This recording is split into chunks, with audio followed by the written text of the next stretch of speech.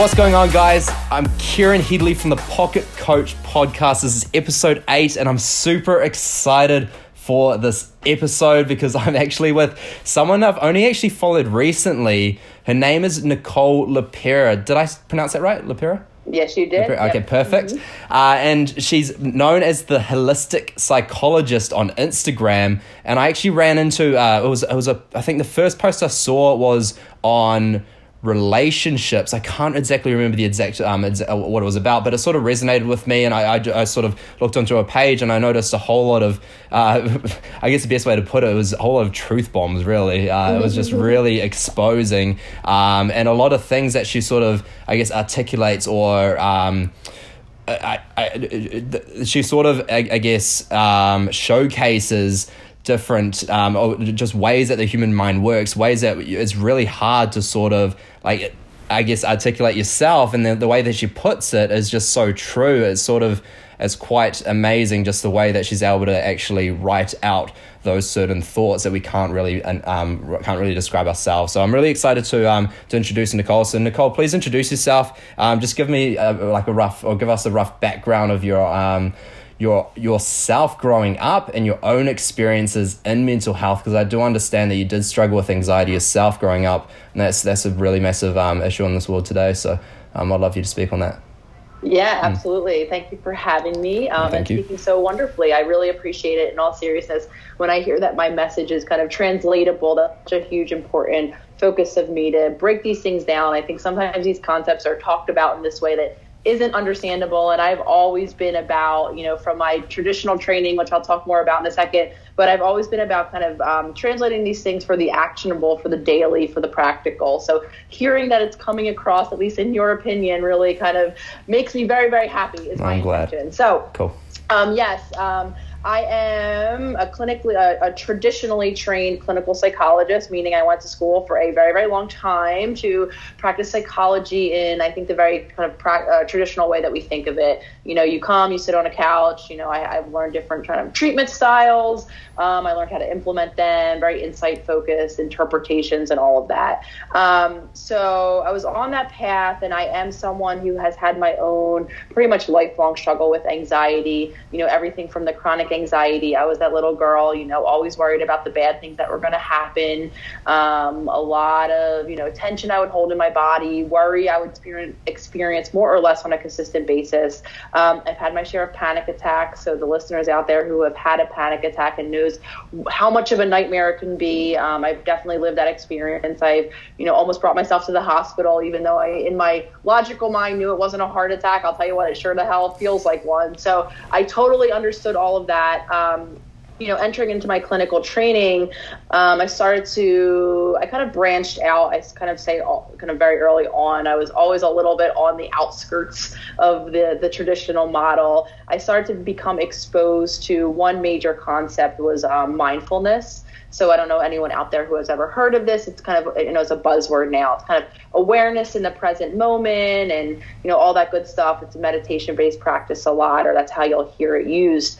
So I discovered that really early on in my personal life and started to practice that myself and started to feel my anxiety get somewhat better. And at that point, I started to be like, well, wait a minute, I need to be using this in the clinical room too. So I started to incorporate that into my clinical work at the time. And then fast forwarding a couple years, I had a health scare, if you will. I had some really scary things happen to me. I started fainting. I started having these kind of, I call them the brain glitches, where my mind would go this blankness that I've just never felt before, scared the crap out of me. So bringing back my anxiety, right, very health related, I got nervous that something was wrong. I dove into researching what could be wrong, and I started to realize how important things like nutrition and lifestyle were, how much the body affects our mind.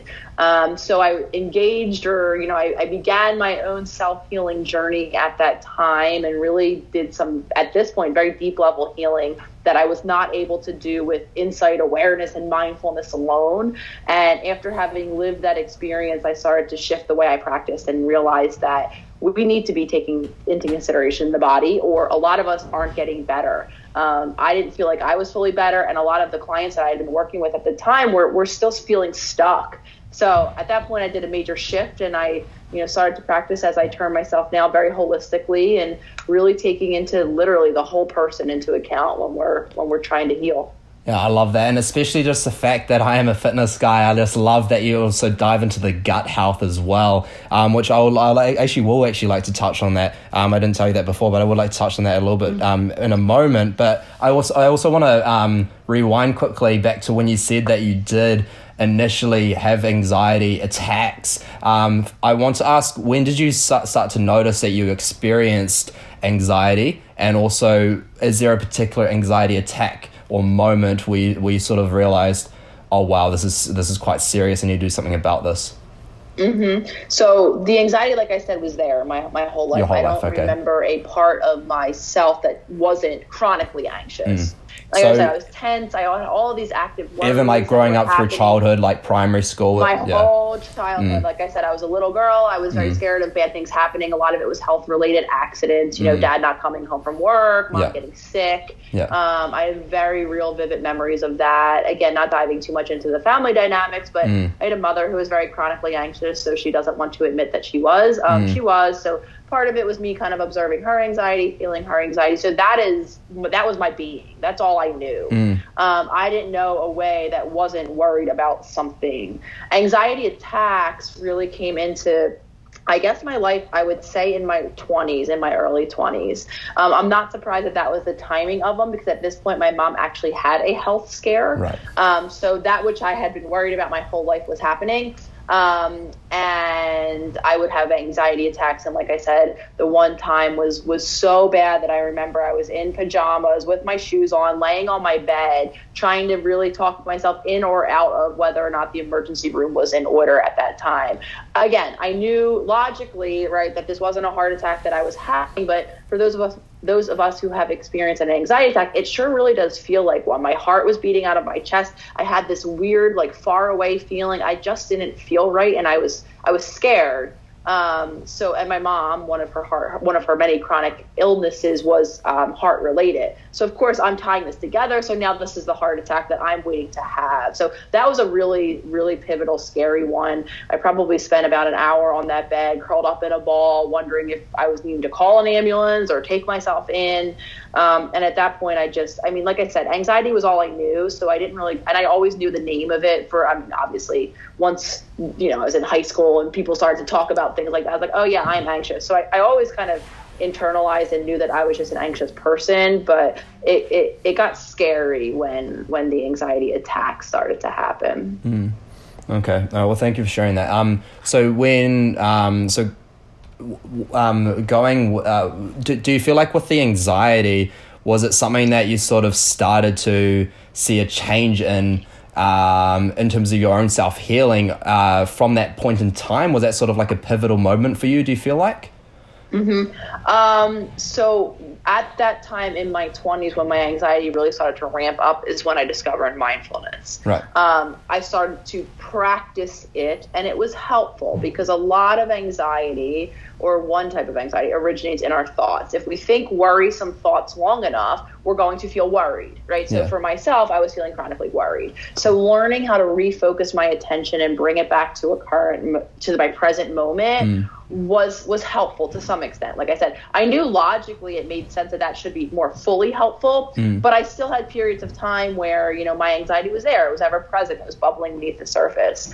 I can mention too, that I was medicated for anxiety at this time as well. I was on SSRI, so I was on the daily anxiety pill. I bought the message that I am just someone who has a genetic predisposition for anxiety and there's something wrong in my brain, and quite honestly, I need this pill forever. I was just resolved that I would be taking that forever. I also had a back pocket bottle full of the benzodiazepines, which are the things that you take when you're having the anxiety attack, because I started having them. So having that in my back pocket made me feel a little bit calmer. Okay, so now if I have the anxiety attack, I can take this thing and I can be okay. So I was, kind of fully entrenched in it. But I was using mindfulness too. But like I said, it didn't take it away completely, even though, again, conceptually, I thought it ought to. And I think the reason why it doesn't, and again, fast forwarding to my health crisis and then finally healing my body, I think a lot of my anxiety symptoms, and I think actually a lot of those of us out there who are still experiencing anxiety symptoms,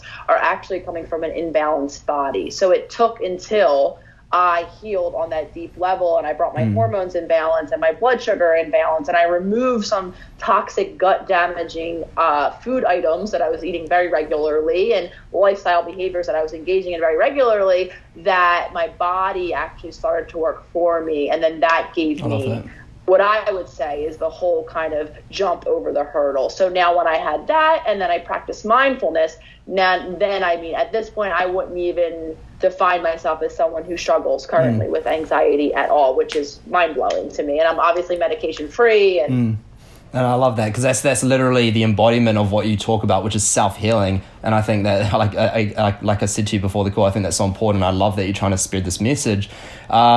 So with the talk on, I'm going to get to SSRIs in a second, but I want your opinion on mental illness and any research or science or any studies that you know of, or just anything that you know of personally behind it being more of a symptom than an actual illness.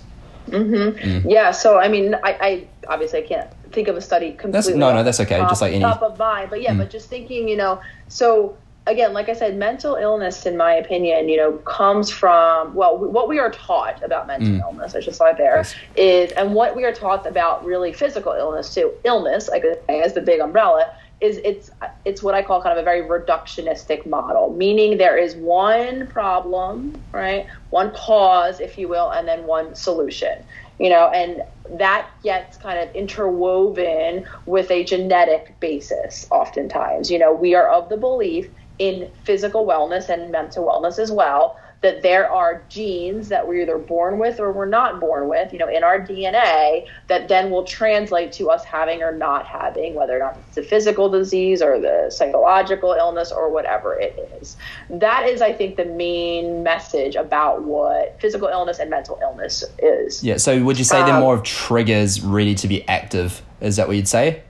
What was that? Would you say those genetics are more like triggers ready to be activated? So the new model we are evolving into, it's called epigenetics, and it actually does say exactly that. Cool. It says otherwise. It says two things. It says there might not be just a one thing that's wrong. So for anxiety, right, it's not the chip in my brain that's not producing enough serotonin, which is why the SSRI is given, right? It's not the one thing with the one solution. So it's actually saying it can be many things, because you're absolutely right, Kieran. It is now, we take into consideration all of the picture, all of the body, all of the systems that work together, but all of the lifestyle things and factors that we're living or not living too. So we have a new science out there that's actually called epigenetics, which says just that. Yes, we are all born with, on our DNA strand, certain genes, but that doesn't necessarily mean that those genes will activate and will give us the physical or mental illness. It means that we'll have those, and then based on our lifestyle choices, that also plays a role. So I think it really evolves from, like I said, a one-to-one model to a, wait a minute, there's many factor model, and actually we have some control, because we could have a gene and live a life where it's not expressed. I love that. And also it's very interesting because there's the whole idea of it being very hereditary, but obviously that's more on the epigenetic side of things, right? So it's is that what would you say that sort of relates to the hereditary? So the idea of hereditary is this idea that I am predetermined. So if I have the gene, I have it. Epigenetics says, yes, I could be born with a gene, but based on what I do in my life, then that will determine, in conjunction with the gene, whether or not I have it. For sure. So just the straight hereditary model, I would put under the umbrella of the reductionistic, the old way of thinking, the kind of one-to-one. And so that's the belief of, once I have this, or if my mom has this, I'm going to have this, and I might as well not do anything about having it. I take the medication for it. For sure. And there's also the fact that, and I find this very interesting, when you talk about how when you're growing up in the first 6 years of life, you're in a theta brain state, which basically you're learning to talk, walk, eat, all that sort of thing. But you're also absorbing all the other information around you in order to live. So So, yeah, for example, my father, he's been on medication for his depression for 40 plus years, and I didn't actually know that he had depression, but I started experiencing symptoms of depression. Now, initially, before I actually learned a lot more about this, I did think, oh, okay, I've got the gene. I'm a depressed kid. But what I have begun to actually understand a lot more is just noticing the subtleties in his own actions and his own words, the way he is around in social scenes and things like that. I'm like, wow, that's actually what I've started to create for myself. And that led to me actually becoming, this very sort of timid kid growing up. So it was very interesting to see that. And also, just understanding that just because your parent is depressed or anxious, it's not the actual gene itself, but it's actually the lifestyle that you're sort of taking on. Is that right? Yeah, I love that as a great example. And so what it is not to scare parents out there, but from birth to age 7, our brain waves. So we come to Earth, right, or whatever you think happens. We're here, and we need to literally learn how to be a human. Our brain works with us because we have our brain kind of fires through waves. So you might listeners might be familiar with that when we think of sleep, REM. That's a kind of a brainwave state. So from birth to age 7, we're in something that's called theta wave state, which just allows us to literally be a sponge. So what we're doing is we're observing, we're experiencing. At this point, we're in some caregiving environment, right? So a couple things are happening. We're watching, right? We're watching people be people in the world, live in the world. We're watching relationships. We're also co-experiencing relationships with them. So that's one aspect of it. Another aspect of it is our brain, just as an organ, because of all of the stimuli it takes in, it has to do something. It can't just save it all in like kind of discrete little pinpoints, if you will, right? It has to make a sense of it. So it does that. So it observes patterns, it makes meanings, it creates narratives. That's how we make sense of the world. So we're absorbing things and we're literally making sense of it in this brainwave state, and then we're logging that again. And a lot of it, when we think about, and for your example illustrated that, a lot of it is relationship based or ways of being in the world. That is the first time we're experiencing this and seeing this and logging this. So sometimes we carry this regardless through life with us. Sometimes what happens is what we've seen or what was modeled to us or what we experience no longer works for us or does translate to a way of being that is less than optimal. That can for sure be confused with this idea of, oh, well, he had it, so I have it now. But really, I saw it, and I saw it consistently enough, and then I became it. I love that. That makes so much sense. And I think that's very important to obviously touch on. And I think that if you're listening to this, I think if you're really stuck in the idea of I am depressed, I am anxious, and also that's actually a narrative that you talk about a lot as well, which I'm going to touch on in a second. But I think you should, for the listeners, just definitely re-listen to that part and understand that it really is the situation you're in, the way you grew up, the things that you absorbed into your own brain, into your own mind, have created that your own personal reality in that sense, and it can be undone, which is what Nicole's actually saying, and I think that's really beautiful. And actually, I'm all over the place at the moment, but I really do want to touch on SSRIs really quickly, because I know there are so many people that are on medication. Because I know for myself, I went to the doctor. This was for a completely different issue, but the doctors knew that it ran in the family, right? So that you want to test me for depression, and it was for something completely different. He was like, you know what, this could completely affect the XYZ. So he did the test. He's like, okay, well, you're depressed. I'm like, okay, I know that already, but now you're diagnosing me, thank you. But so he's like, I'd really like you to get onto some medication. I said no, because I didn't want to get on medication, and I was taking St. John's wort at the time, but apart from that, I just didn't want to get on anything else. And I want you to talk on that, and whether there is a place for SSRIs at all, or if you think that they should just not be taken at all and you should just go straight to self-healing from the get-go. Well, I'm not, is there a place at all? That's a tough. I think some of this is very individualized. Like I said, I was on them myself. Yeah. The thing about SSRIs is a couple things. So the first thing is that, so we used to think, so what that stands for is serotonin reuptake inhibitor, selective serotonin reuptake inhibitor. So this concept of serotonin, what is that? It's a neurotransmitter. So it's just think about like this little chemical that exists in our bodies, and it makes other cells and neurons fire that then have effects on our mood or on our attention or on our energy, etc. Right? So the belief was for a very long time that those chemicals were produced in our brain and then affected our brain, like I said, in those ways through, energy and attention and mood and all of that good stuff.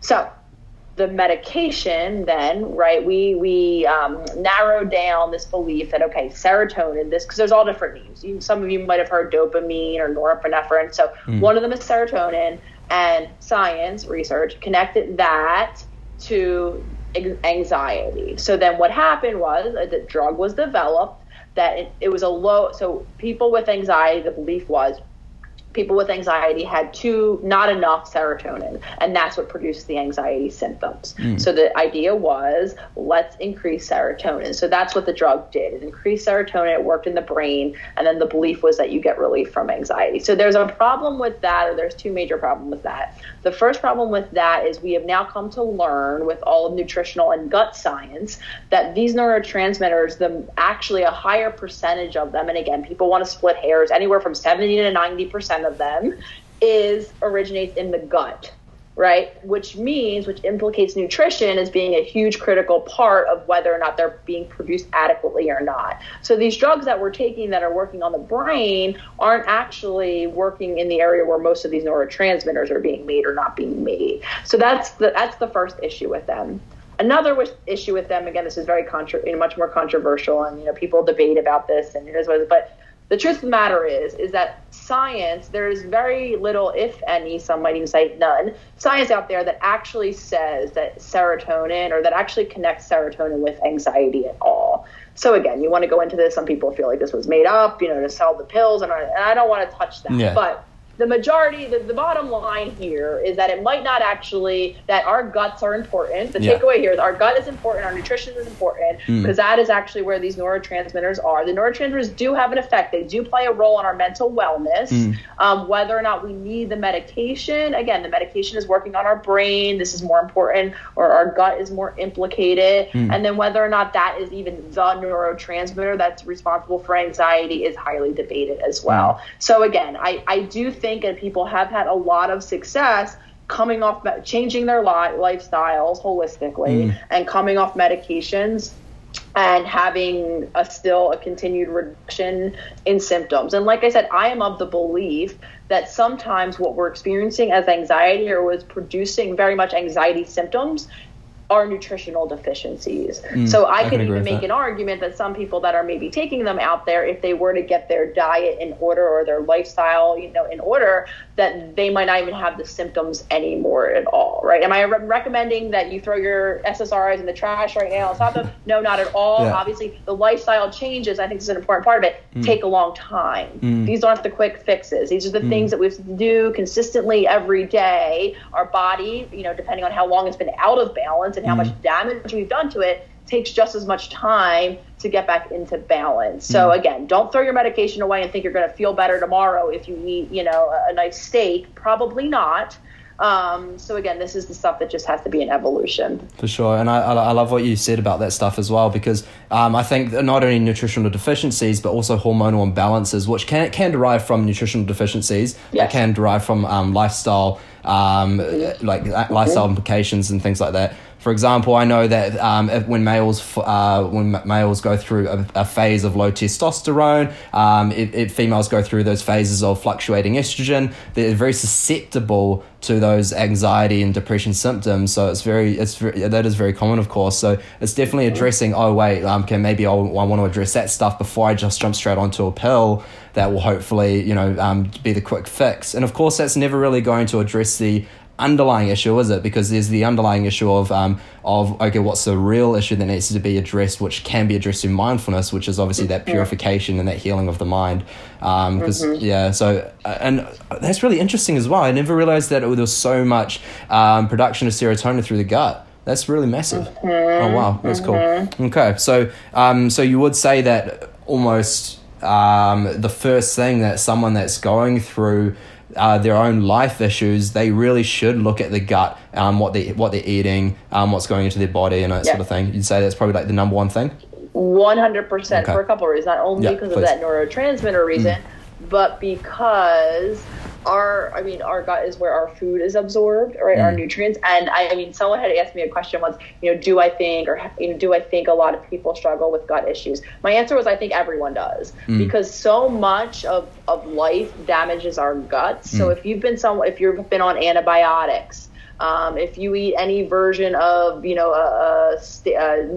a GMO food, or, a lab food, as I call it, there's just so many ways that our gut, I hate to be the bearer of bad news, if you eat gluten or sugar, these are all gut damaging things. Again, most of everyone out there can probably say, yes, I've done these things once or twice, and maybe every day I do these things. So when our gut is damaged, so our gut is a very, very thin lining around it, which allows all of the nutrients to be absorbed. When we have a damaged gut, not only are we kind of, I think, not probably producing the neurotransmitters and throwing our hormones off balance, but even before that, we're not going to be absorbing the nutrients in our food. So again, the ramifications of that are just very, kind of very far and wide, from not just getting the nutrients we need. Our cells, our brain, our organs aren't going to be functioning as properly. Our moods are going to be fluctuating all over the place. There's just so much that originates at this point, literally, in our gut, and a lot of our issues that originate in our gut that we really need to. So I always suggest, whenever I work with someone individually, we do 2 foundational things, and the body foundational pieces, we look at the nutrition, and we address the nutrition, and we remove the things that are continuing to damage the gut. That's the beautiful part about our bodies, is that they're self-regulating, meaning if we stop doing these things, it will heal and it will go back into homeostasis or balance, but we have to make the changes. Would you say in a healed state, so after implementing something like an elimination diet for a period of time, you're in a healed state, or once you've reached that healed state, however long that might take, obviously it's very individual depending on how much damage there is, but in a healed state, would you say it's still okay to have a minor amount of gluten, a minor amount of sugar, and still implement a little bit of that every now and again? Or would you say you need to stay completely clean in order to avoid any possibilities of that occurring? Yeah, absolutely. So I think, obviously when we're healing, my go-to is none. Of course, right? Let the gut heal. Depends on how you're defining a minor amount, right? So can you go, or should you go, and treat yourself to it's a Friday donut every Friday? Well, that's debatable, because again, that, whether or not that's going to cause,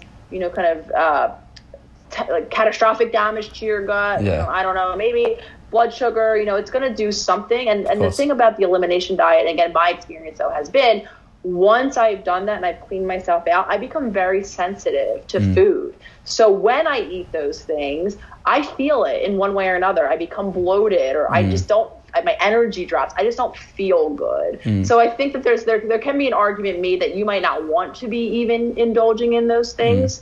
So I think that's part of it. But then there's a whole other argument where there's this concept, it's called hormesis, and essentially it's the belief that some low level of stress on the body, is okay. So thinking back to our ancestors, might we have eaten a berry or something that didn't sit right? Yeah. Would we die? No. Our body would self-regulate. We might feel sick and crappy, just like I do. I know when I eat some things that are off my diet for a little bit, but then my body heals up and I'm okay. There's some belief out there, that a little bit of that stress is okay. So like I said, can you make an argument that gluten every now and again, and I'll admit it, I have sugar every now and again, but it's literally every now and again.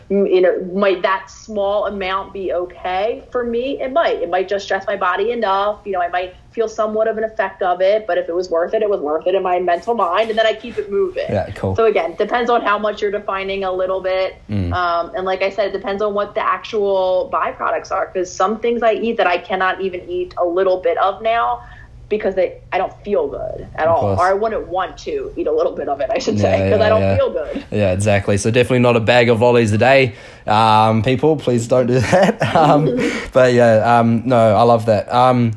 And like you said, I think it is very individual, because it's going to be very, very individual with how they experience it. And of course, like in a healed state, you're more susceptible to noticing these reactions, aren't you, compared to an unhealed state? Because in an unhealed state, your body's so used to these foods being digested that aren't very digestible per se. So there's a lot of issues that go on there, right? Because there's a lot of inflammation occurring.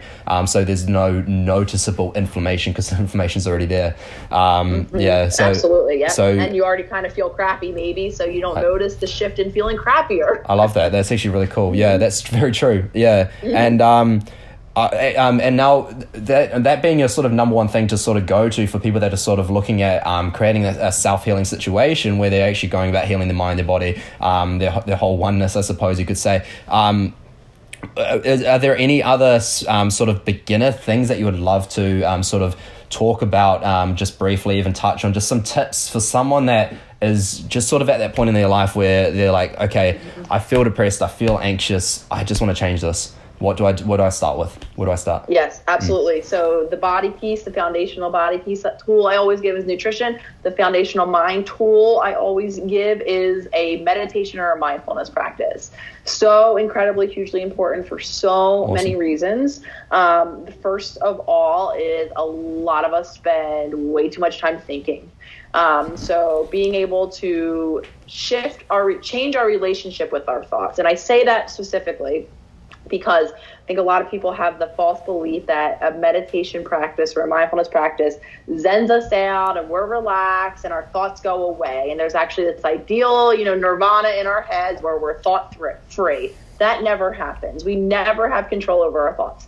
What we have control over, though, is how long we spend with them and what we do with them. And a lot of especially when we're talking anxiety, a lot of our anxieties originate because we're spending way too much time in our heads. A lot of our depression, we're either thinking about the past and ruminating and beating ourselves up or worrying about tomorrow or next year or the uncertainty of the future, right? So meditation, developing the ability to have a space between our thoughts and us is so hugely important. I always kind of word it like this. A lot of us live under the dictatorship of our thoughts. So what they say is how I feel and what I do. And not always is that chain of events giving us the optimal life that we want. So having a meditative practice is a hugely important first step in that direction. What does a meditative practice mean? It means sitting with our thoughts. Whether we have a guided meditation, there's a great amount of apps out there, and YouTube is a wealth of knowledge. We pop in our headphones, we sit, someone talks us through how to meditate, or whether or not we're sitting quietly in a room and we're just bringing our body to calm and we're having our thoughts happen and we're refocusing our attention to our breath. Anything of that sort, learning how to separate ourselves from our thoughts is a huge important first step. And it's important for another reason, because a lot of the reasons why we're stuck is back to that programming that we were talking about earlier, right? All of those things I've downloaded over the course of my life, these patterns of behaving in the world that aren't helping me, all of that happens when I'm not paying attention. It's the perfect examples, right? We're driving our car home. I got home safe. I'm alive. I'm putting my key in my front door, but I don't remember that whole drive home. Who drove the car, right? My unconscious drove the car, my subconscious, the program that knows how to drive a car and keep me safe and maybe even change the radio channel, but I wasn't there. I was in my mind, right?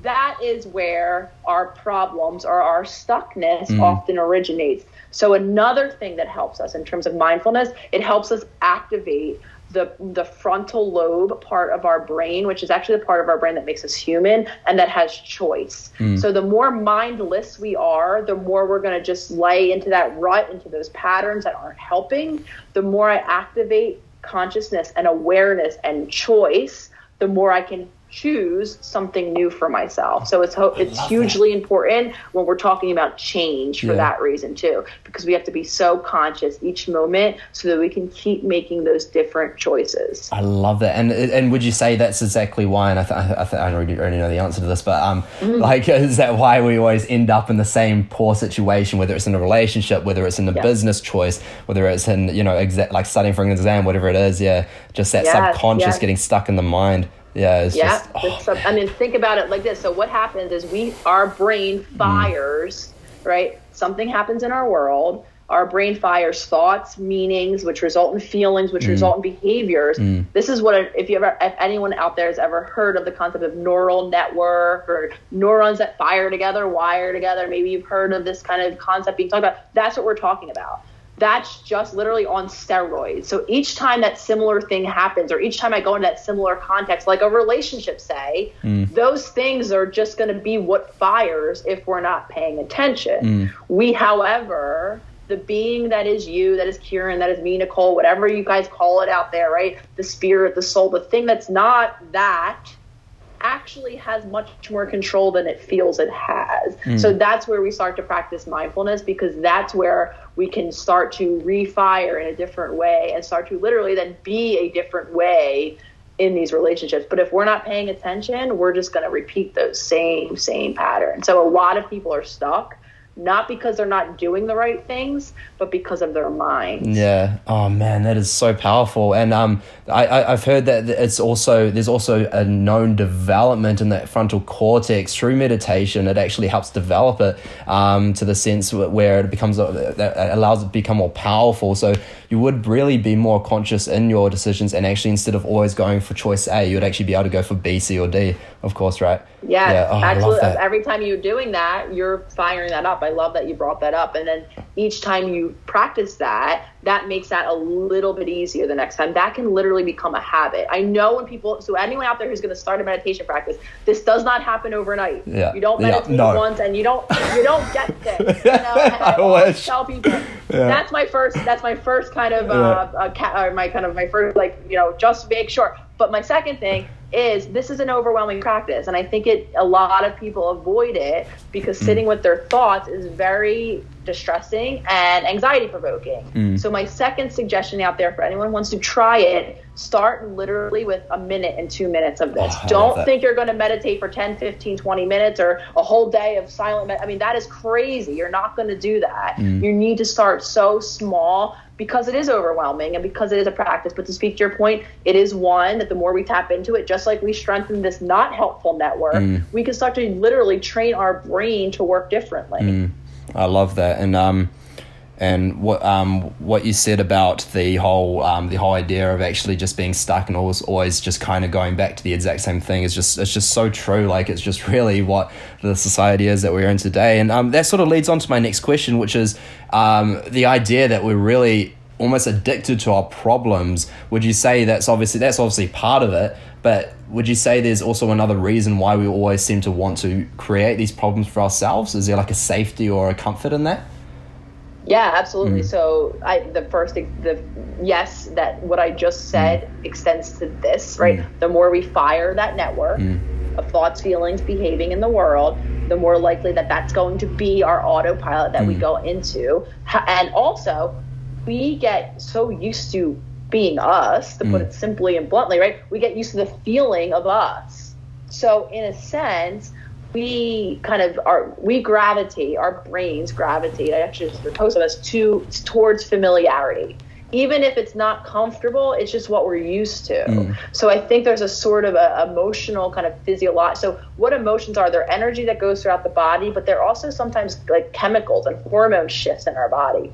So literally we start to train the way we feel, or the way we perceive our body to feel, in a way that even if it's like anxious, or so for me, having felt anxious, to tie this all together, my whole life, even though I so desperately, if you asked me, I would tell you I so desperately want peace and relaxation. The truth of the matter was, that was uncomfortable to me, as crazy as that sounds, because in that way, not only was my network just firing in that anxiety provoking way, but when it wasn't, I didn't feel right. So I would go and seek and need on some level, even though anxiety obviously was uncomfortable, it was what I knew. Yeah. So I make the argument that there's literally like a biological addiction that we have to a feeling sometimes, which leads us to, in a sense, whether or not we're consciously aware of it or not, go out and seek more of that. It's almost like an emotional home per se. I remember, I can't remember where I heard this, but the idea of why, I can't remember which state it is, but there's always there's a storm every so often and in this particular place, and it always just damages the homes, yet these people never seem to move. And it's just like, you think like, why don't you just move? But that's their home. And it's similar to the way that we all sort of approach emotions, is there's usually like a particular emotion or emotions that we sort of get stuck in, right? And we sort of always go back to these feelings or thoughts, whatever they are, in order to create these consistent situations. Like for me, I know I feel almost there was a time where I always felt comfortable just being shy and down, you know what I mean, and like just sort of timid and weak almost, and that was like my comfort almost, and so it felt uncomfortable when I was this confident, powerful being. I'm like, wait, something's wrong, and then I'll sort of revert back to that. Does that make sense? Absolutely. And I think again, that's exactly then why sometimes it's such a contradictory place to be, because I'm sure logically, objectively, there might have been times where you're that shy being where you wanted to be that confident guy, right? But when you see yourself going out there, that's uncomfortable. Like I will always say, change. Whenever I'm working with someone, there's a discomfort in just change, in doing something differently, because it does. It means that we're thinking differently, and then we're feeling differently, and then we're being differently. And difference isn't comfortable all the time. Even if logically you know you want that difference, and you can imagine a much better version of your life if you were different in that maybe more outgoing way, to use your example, when you do it, it doesn't feel right. So you find yourself, and then I think you find yourself in a like I said, a contradiction, a conflict, because there's part of your mind that's saying, what are you doing? Go out, be confident, go get that, go land that job and go land that girl or whatever it is. But you're not, because there's a discomfort whenever you try to make that move forward.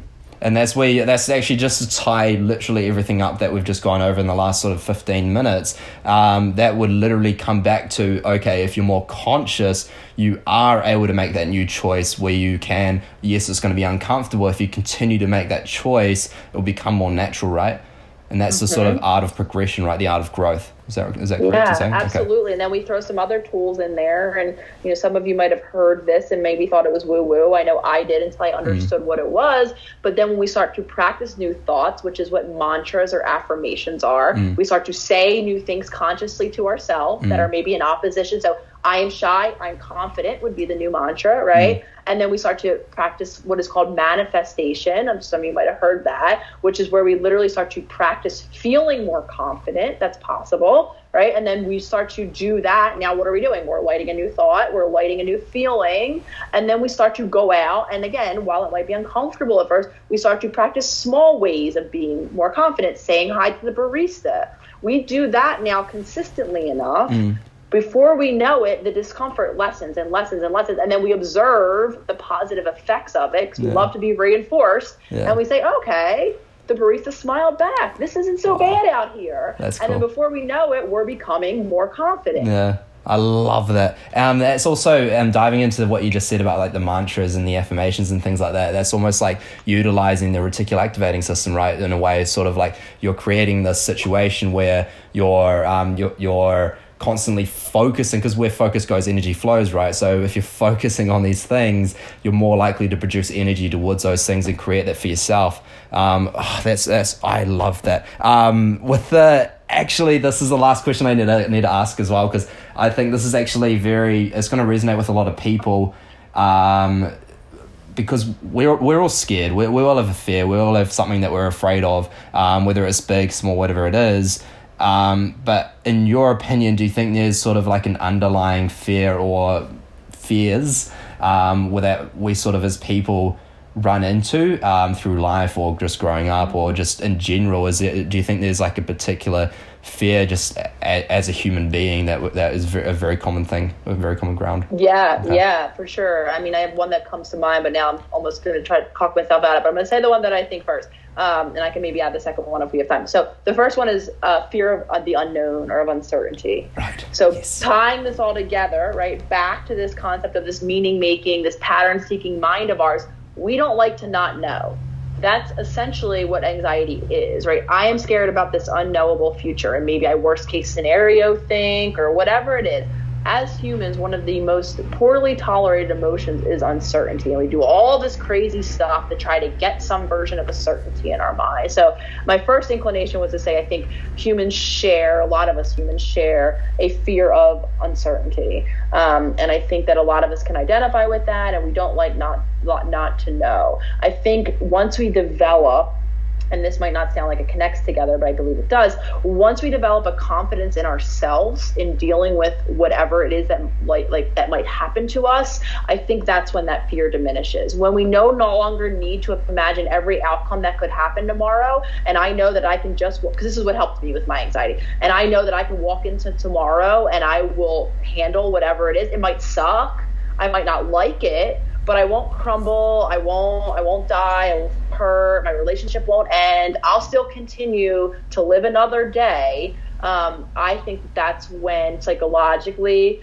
we are able to tolerate uncertainty more, because it doesn't matter what comes, we can handle it. It might not be pretty, but we can handle it. And another one I want to throw in there, because I'm wondering, I think a universal human want and need is a fear of not being seen, heard, understood, loved, kind of grouping that all together. And I think that, is another thing that I hear a lot, and that underlies a lot of issues, not being loved. And a lot of times you'll see this fear of failure, fear of achievement, the opposite of that. And I think it really is in this basis of, I'm afraid I'm not good enough and loved, and seen, good enough, loved, whatever kind of sequence it is for who I am.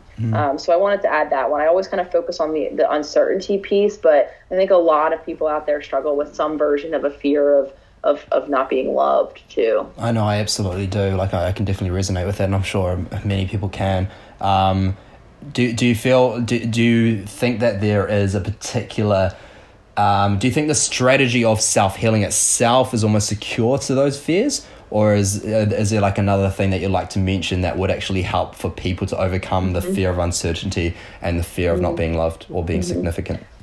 Yeah, I think the process of self-healing is such an empowering process for, we have this elusive thing, we're always hearing about in psychology, like sense of self, or, what is that thing, whatever it is, back to that spirit, whatever that is you, right?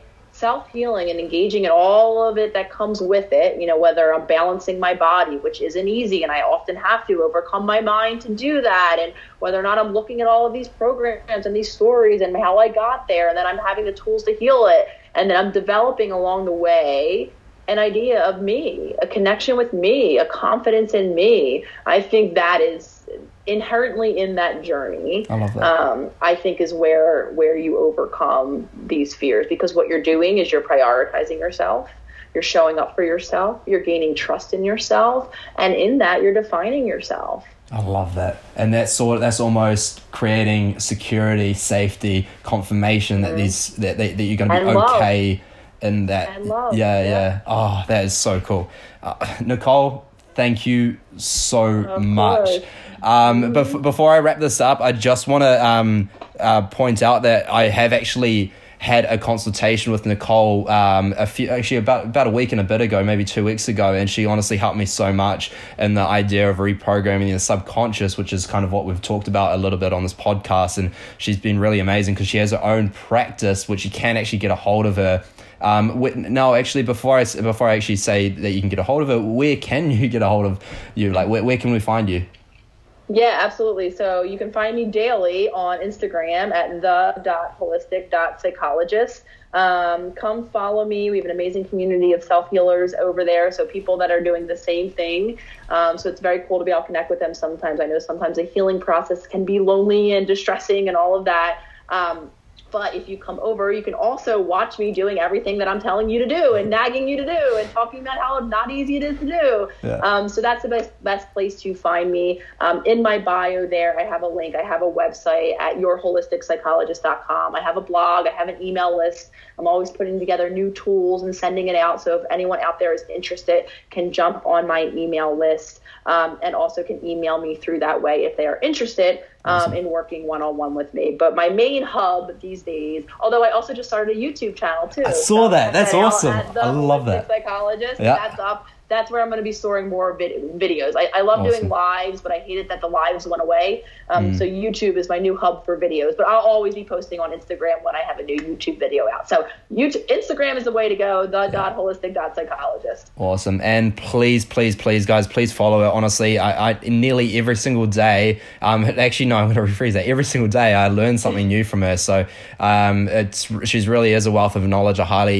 I guarantee that you will learn something yourself. So please go follow her. And if you do think, or you do believe that you need that extra oomph, that extra push, that extra little bit of help, please reach out to her. She is incredible, and she really is the holistic psychologist herself. So once again, thank you so much, Nicole. It's been really a blessing, honestly, having you on this podcast. So I just can't thank you enough. So awesome. Thank you. And like I said earlier, thank you for having me. You are helping me to spread my message. I so appreciate it. Oh, awesome. Okay. Wow. Cheers, Nicole. Catch you later, eh? Awesome. Have a good day. Hey, you too. All right, guys, thank you so much for listening to the Pocket Coach podcast once again. That was myself and Nicole LePera. She was freaking amazing, and I'm super, super blessed to have even been able to have the chance to speak to her. So please, once again, do go follow her on Instagram. Also, you can follow myself on Instagram, Headley Fitness, and please subscribe to this podcast, The Pocket Coach, because there's some more awesome content coming out. And give it a good old 5-star rating if you don't mind, because 4 stars will not cut it. Nah, it's okay. It's okay. I'll forgive you. Just it would just be nice to have 5 stars. That's all. Anyway, guys, catch you later. Have a great day. Cheers. I'm out.